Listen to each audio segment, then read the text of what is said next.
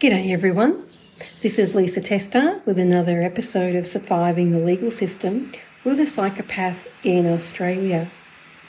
We've been discussing a lot of legal terms and legal processes in the last few episodes, and the last one was about costs and party costs and indemnity costs in family law. Now, this topic is about without prejudice. We've all seen that on correspondence, but I bet most of us, well, I know what it means, but I bet most of you don't. Now, we talk family law. That's the jurisdiction we're in. We talk about the Evidence Act and we talk about IVOs and the Magistrates Court and stuff like that, but pretty much we deal with family law. Now, this is not specific to family law, but this is our jurisdictional focus. There are lots of self-represented litigants in this jurisdiction. Now, that's probably because there are too many of us, like you and me, that are left with no way to fund legal fees, and we have to be self-represented. So part of what I'm doing in this series is educating you, because who else is going to do it? I have people contacting me all the time saying, Lisa, I can't get a straight answer. No one will tell me what this means. No one will tell me what that means. Well, we break down the barriers here. We're not lawyers. We don't give legal advice. But, we've got Google. We've got our own experience. We have a rich history in the profession. And we have direct lived experience. So we're going to talk about without prejudice today. Now, anytime you communicate with your ex or their lawyer and you raise the topic of settlement, you should be aware that the letter is most likely not admissible in court. That's what without prejudice means. I'm not going to give you the definition from the dictionary, but we get told that when you go to a mediation or conciliation conference, or you might go to do FDR, which is family dispute resolution, that you can't use any of that in court. And that's because it's privileged. And it's privileged. And the way they frame that privilege is by saying it's without prejudice. If you put it in correspondence and it refers to offers to settle, it's genuine and reasonable offers of settlement. So, say your ex rejected the very generous offer you put to them. Too bad, too sad, you can't use it in court. Because you don't get to use it and say, look, Your Honour, they were an asshole. They rejected my very reasonable offer. You just can't do it. Although I have to say that I have seen recently people doing that. It's a very bad thing.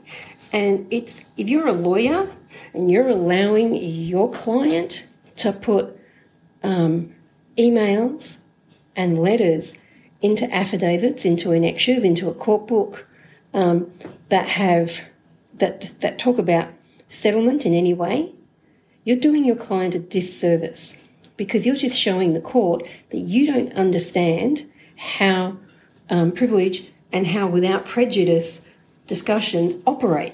So just don't do it. I got no hesitation in saying that just because you got a law degree doesn't mean you're smart. I don't shy away from that opinion. I see too many mistakes made by lawyers who have a law degree.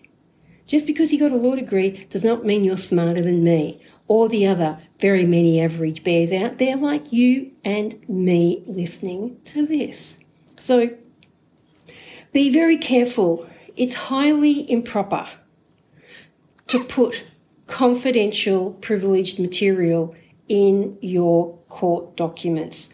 Do not do it. Don't talk about the settlement offers that you made. I don't care. I don't give a fucking rat's ass how good they were, how bad they were at rejecting it, and how generous it was of you to just bleed your heart out.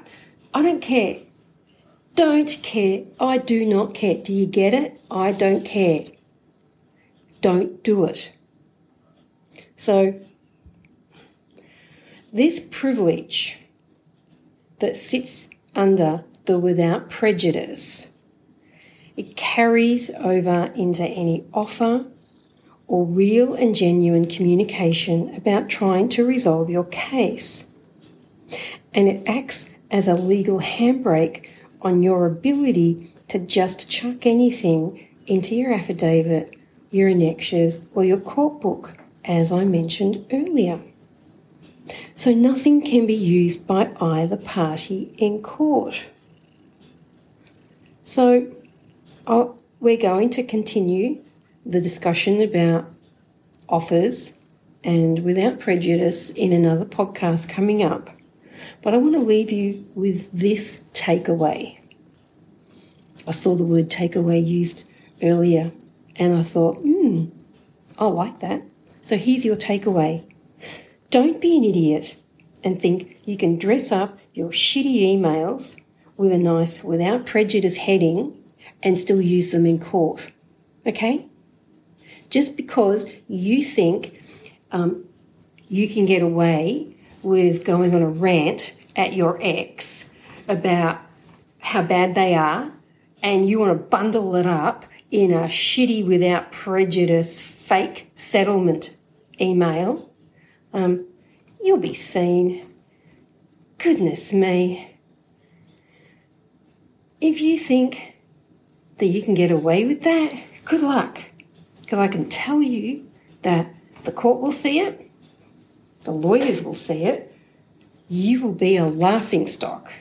And you may get an ex who actually lawyers up good, and hard, and who gets the kind of barrister that'll steamroller you into the next century. So think very carefully about how you write your offers. If you are going to send an offer to your ex or to their solicitor, do it in a discreet, separate email. This is a bit of advice I do give. It's not legal advice, but it's my opinion and my advice to you if you're listening to this. It's better to put your offer in a single email that contains very little other material in it, so that you can genuinely put without prejudice at the top. That is a safe way of constructing and sending settlement communications. Keep them separate. Don't fall into the lazy habit of bundling it all up into the one email. I'm guilty of that too. So, I'm not preaching from a place of perfection here, but this is sound advice. Keep your settlement documents, your settlement correspondence and your offers separate.